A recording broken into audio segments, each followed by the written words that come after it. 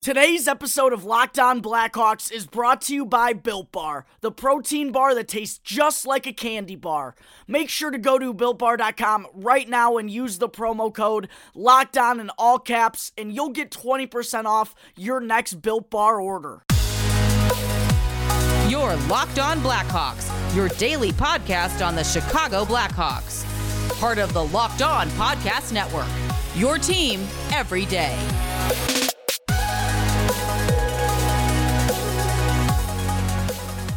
Welcome into the Locked On Blackhawks podcast, your daily podcast on the Chicago Blackhawks. Today is Mailbag Monday, December 14th, 2020. I am your host, Jack Bushman. You can find me out on Twitter at JackBushman2, or you can also follow my Strictly Blackhawks account at Talkin' Hockey for all the latest Blackhawks news and updates. If you like what you're hearing today, be sure to subscribe to the podcast for free wherever you may listen to your podcast, whether that be through Apple Podcasts, Spotify, Google Podcast, etc. You'll be able to get the latest episode as soon as it comes out each day, so please be sure to go do that. Also, please go follow our Twitter page, which can be found at _Blackhawks, with some really good content being posted there every day as well. Alright, ladies and gentlemen, as always, thank you for tuning into the Locked On Blackhawks podcast.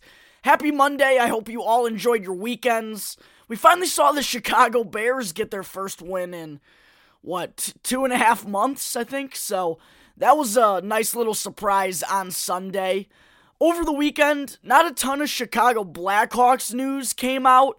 But speaking of nice little surprises, one us Blackhawks fans got on Saturday was the announcement that 2020 third-round pick Landon Slaggert was officially named to the United States final roster for the 2021 World Junior Championship, which that was news I was a little bit surprised by. I know the United States had their original roster cut down a little bit because of COVID-19. Blackhawks prospects Drew Commesso and Alex Vlasic were unfortunately caught up in that. They weren't able to travel to Team USA's camp up in Plymouth, Michigan due to an outbreak in their program at Boston University.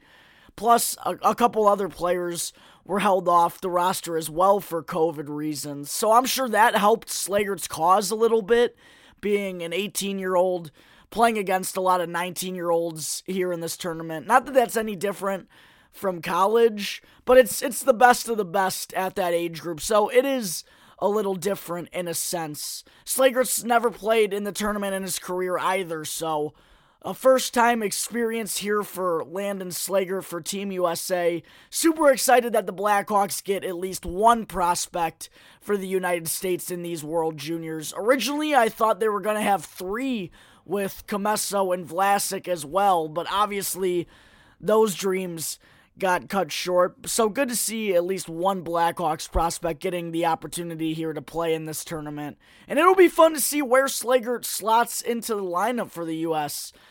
He has the versatility to play both the center and the wing positions. He's played both already as a freshman for the University of Notre Dame.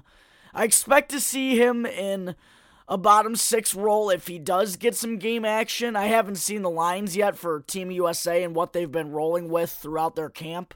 But they only kept 13 forwards on their final roster, so that gives Slaggert a real strong shot of cracking the lineup every game, obviously. The big names like Cole Caulfield, Trevor Zegras, Alex Turcotte, Bobby Brink, those are the guys that are going to lead the way offensively. They also have Matthew Boldy, Sam Colangelo, Brandon Brisson, Artur Kaliev. So it's a really strong forward group up top for the United States. And that probably leaves Slaggert, I would expect, on the 3rd or 4th line. But regardless, even if he does see limited minutes, this is going to be a great experience for Landon Slaggert. A 3rd-round pick just a couple months ago by the Blackhawks. I know he played for the United States national program the past couple of years. That's probably helped him. But for an 18-year-old third-round pick, it's impressive that Slaggert made this roster for the World Juniors. And hopefully he can build off that and have himself a strong showing here in the next couple of weeks. In addition to Slaggert being named to Team USA's final roster, Blackhawks prospects Michael Tepley and Michael Krudel were also named to the traveling roster for the Czech Republic on Saturday. Their final roster has yet to be named. The Czechs still need to cut 2 forwards and 1 defenseman, but numbers-wise, it's looking good for both players. Kind of a weird situation. I'm not sure why the Czech Republic would have everyone travel to Edmonton just to cut 3 more guys and send them home. Seems kind of cruel to me. So I'm hoping that doesn't happen to Tepley or Krudel. I know Tepley isn't getting cut. He's been one of the better players for the Czech Republic in the past couple of years. He led them in points 1 year ago at the World Juniors. So I think Tepley's a lock, but Krudel, I'm a little bit more worried about, just because, like Landon Slaggert, he's only 18 years old playing at the U20 World Juniors, and he also has never played in this tournament before in the past, so there is definitely a possibility that Krudel could be the last defenseman cut from the roster, but I'm keeping my fingers crossed that isn't the situation that arises in the next couple of days up in Edmonton. The Blackhawks, they need to catch a break here. Already 3 prospects down in this tournament because of COVID-19, plus another out with an injury. If Krudel can make the Czech Republic's final roster, that would give the Hawks a grand total of 4 prospects participating in the World Junior Championship, joining teammate Michael Tepley, Landon Slaggert for Team USA, and young superstar Kirby Dach for Team Canada. Alright, ladies and gentlemen, coming up in just a minute, I'm going to talk about Blackhawks prospects Dominic Basse and Josiah Slavin taking down Wyatt Kaiser and number 3 Minnesota Duluth on Saturday afternoon. But first, I need to talk to you all about Built Bar, which is the protein bar that tastes just like a candy bar. Built Bar has a ton of awesome flavors like salted caramel, German chocolate cake, peanut butter brownie, and they also have 6 new flavors, which are caramel brownie, cookies and cream, cherry barcia, carrot cake, lemon almond cheesecake, and apple almond crisp. All of which, like the other 12 flavors, are covered in 100% real chocolate and are soft, easy to chew, and great for the keto diet. Not only are all the bars low calorie and low sugar, but they are also a great source for protein and fiber. So make sure to go to BuiltBar.com today and use the promo code LOCKEDON in all caps to get 20% off your next order. One more time, be sure to check out BuiltBar.com for a delicious and healthy snack option and use our promo code LOCKEDON in all caps for 20% off your next Built Bar order.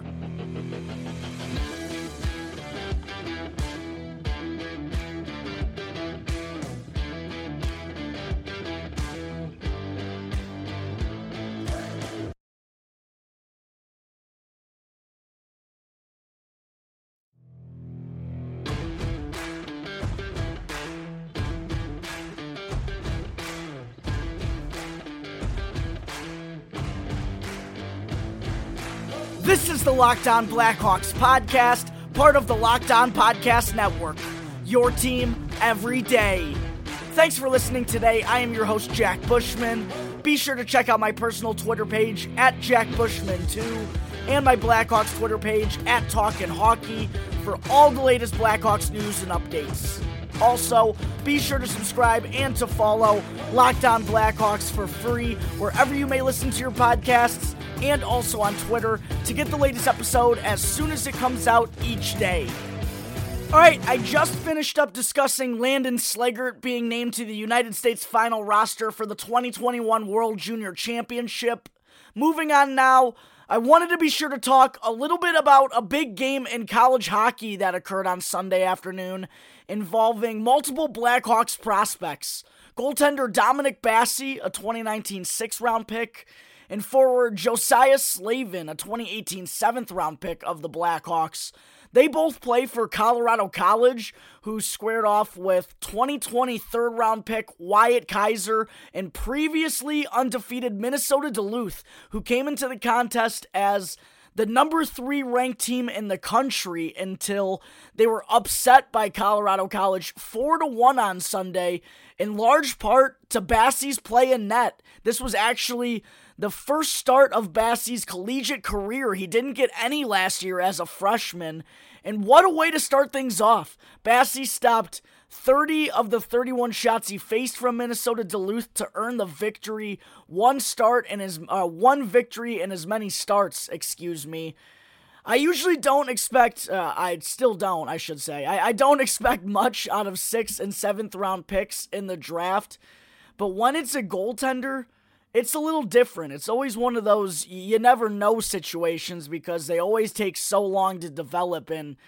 who knows how good a goaltender is going to be in 5 or 6 years. So maybe there's something here with Bassey. It's too early to tell. He's still just a sophomore, but this was definitely an intriguing first start on Sunday against one of the powerhouses in college hockey, Minnesota Duluth, stopping 30 of 31 shots. I mean, Minnesota Duluth, they've got some good wins early on. They beat number 4 Denver at home. They hung on to a 2-1 victory. They've got some good wins early on, and this was a really big upset by Colorado College. So really good to see Dominic Bassey, a 6th round pick by the Blackhawks in 2019. He's off to a good start in his collegiate career. Josiah Slavin also had a strong game for Colorado College on Sunday. He scored his first goal of the season. That now gives him 4 points in as many games. I know it's still early, but that's a notable start for a 7th round pick. And he has hockey in his bloodlines.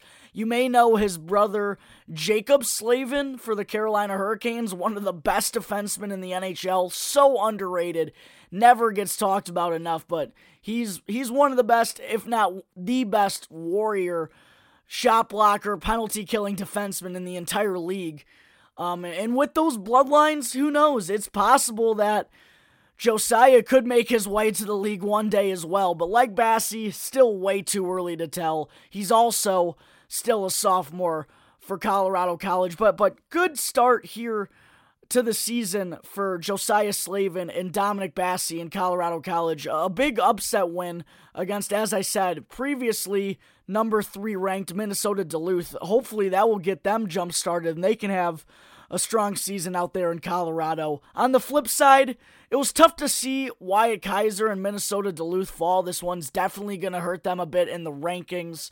But still, it's early in the season. One loss isn't going to kill them. But now they're going to have to answer the bell and bounce back in the next few games to make sure this doesn't become a losing skid or anything. And I know they're going to lean heavily on Kaiser going forward. In the last couple of games, he's been bumped up to the top defensive pairing. So now he's on the top defensive pairing. He's playing on the top power play. He had a great primary assist on the power play the other day.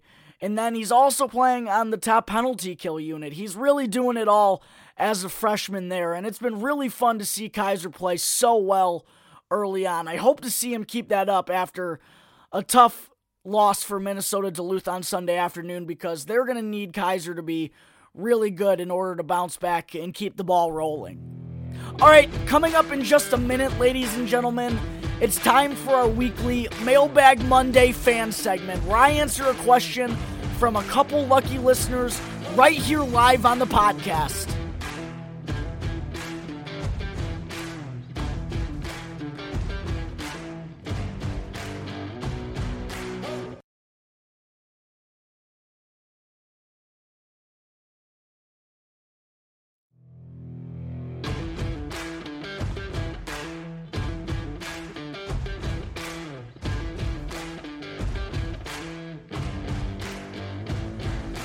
This is the Locked On Blackhawks podcast. As always, I am your host, Jack Bushman. You can reach me on Twitter at JackBushman2 or at Talkin' Hockey. Or you can also always email the Locked On Blackhawks email, which is lockedonblackhawks@gmail.com, for any questions you have about the show, the Blackhawks, or anything that has to do with their draft picks or their moves during the free agency period. Okay, so I just finished up discussing Colorado College upsetting number 3 Minnesota Duluth on Sunday. Now it's time for our weekly Mailbag Monday fan segment, where I answer a question from a couple lucky listeners live on the show. The first question I want to answer today comes from @rreegs68 on Twitter, who asked, if the Hawks finish dead last in the Central Division and don't make the playoffs, do Jeremy Colliton and Stan Bowman get fired and the organization looks to a different direction from them two? Let me say this. If the Hawks do, in fact, finish last in the Central Division, that would mean winding up with fewer points than the Detroit Red Wings. And that type of disaster, that would be what it takes to rattle the cage a little bit in the organization, in my opinion. I know the Hawks have committed to the rebuild, they've openly done so, and they don't expect to be competing for the Stanley Cup next season, but finishing worse than the Red Wings, that would be a huge slap in the face. And if that happens, I don't think it will. First off, let me say that. I do project the Hawks to struggle. I have them as 7th in the division, but I don't expect them to be worse than Detroit. But if somehow that does happen, then I don't think anyone around the organization is safe, even with the team openly committed to a rebuild.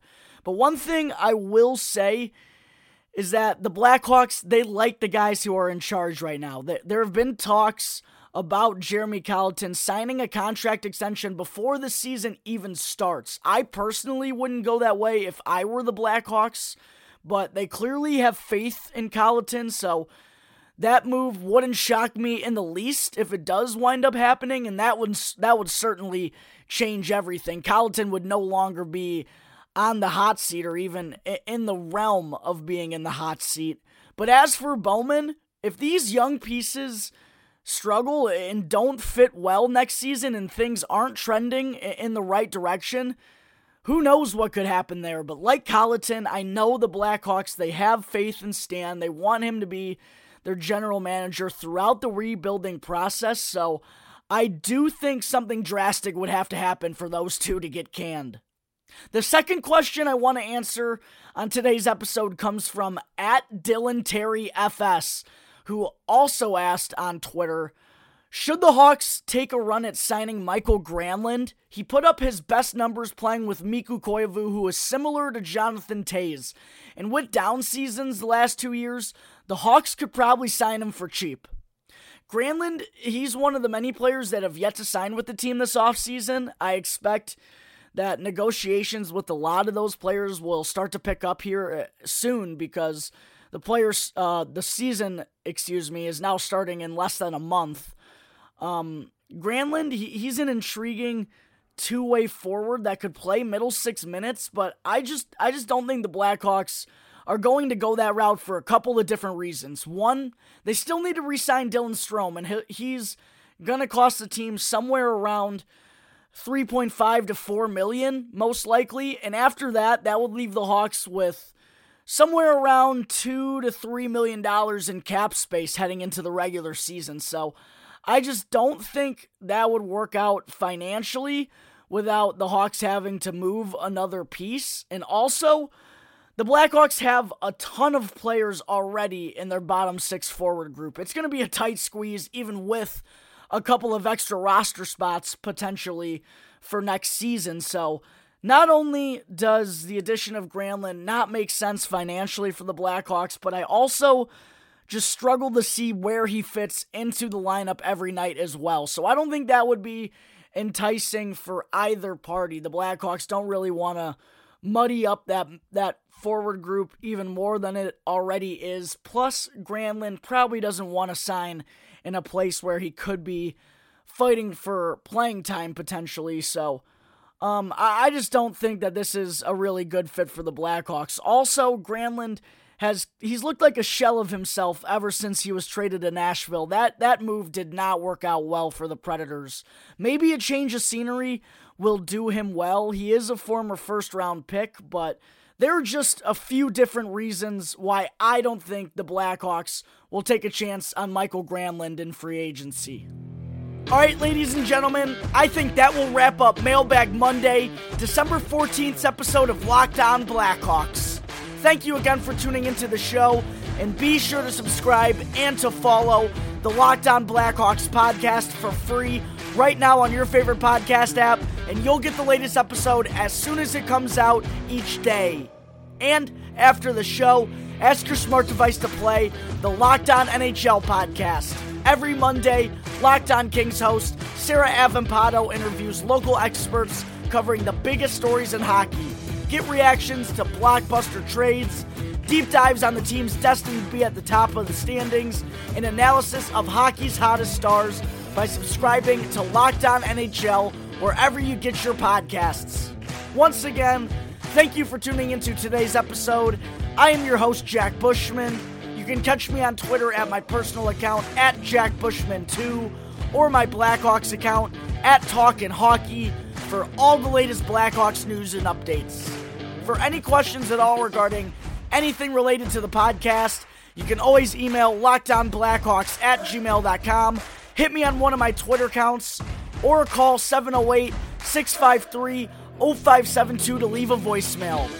So until the next episode, thank you again for listening to the Locked On Blackhawks podcast, part of the Locked On Podcast Network. Your team every day.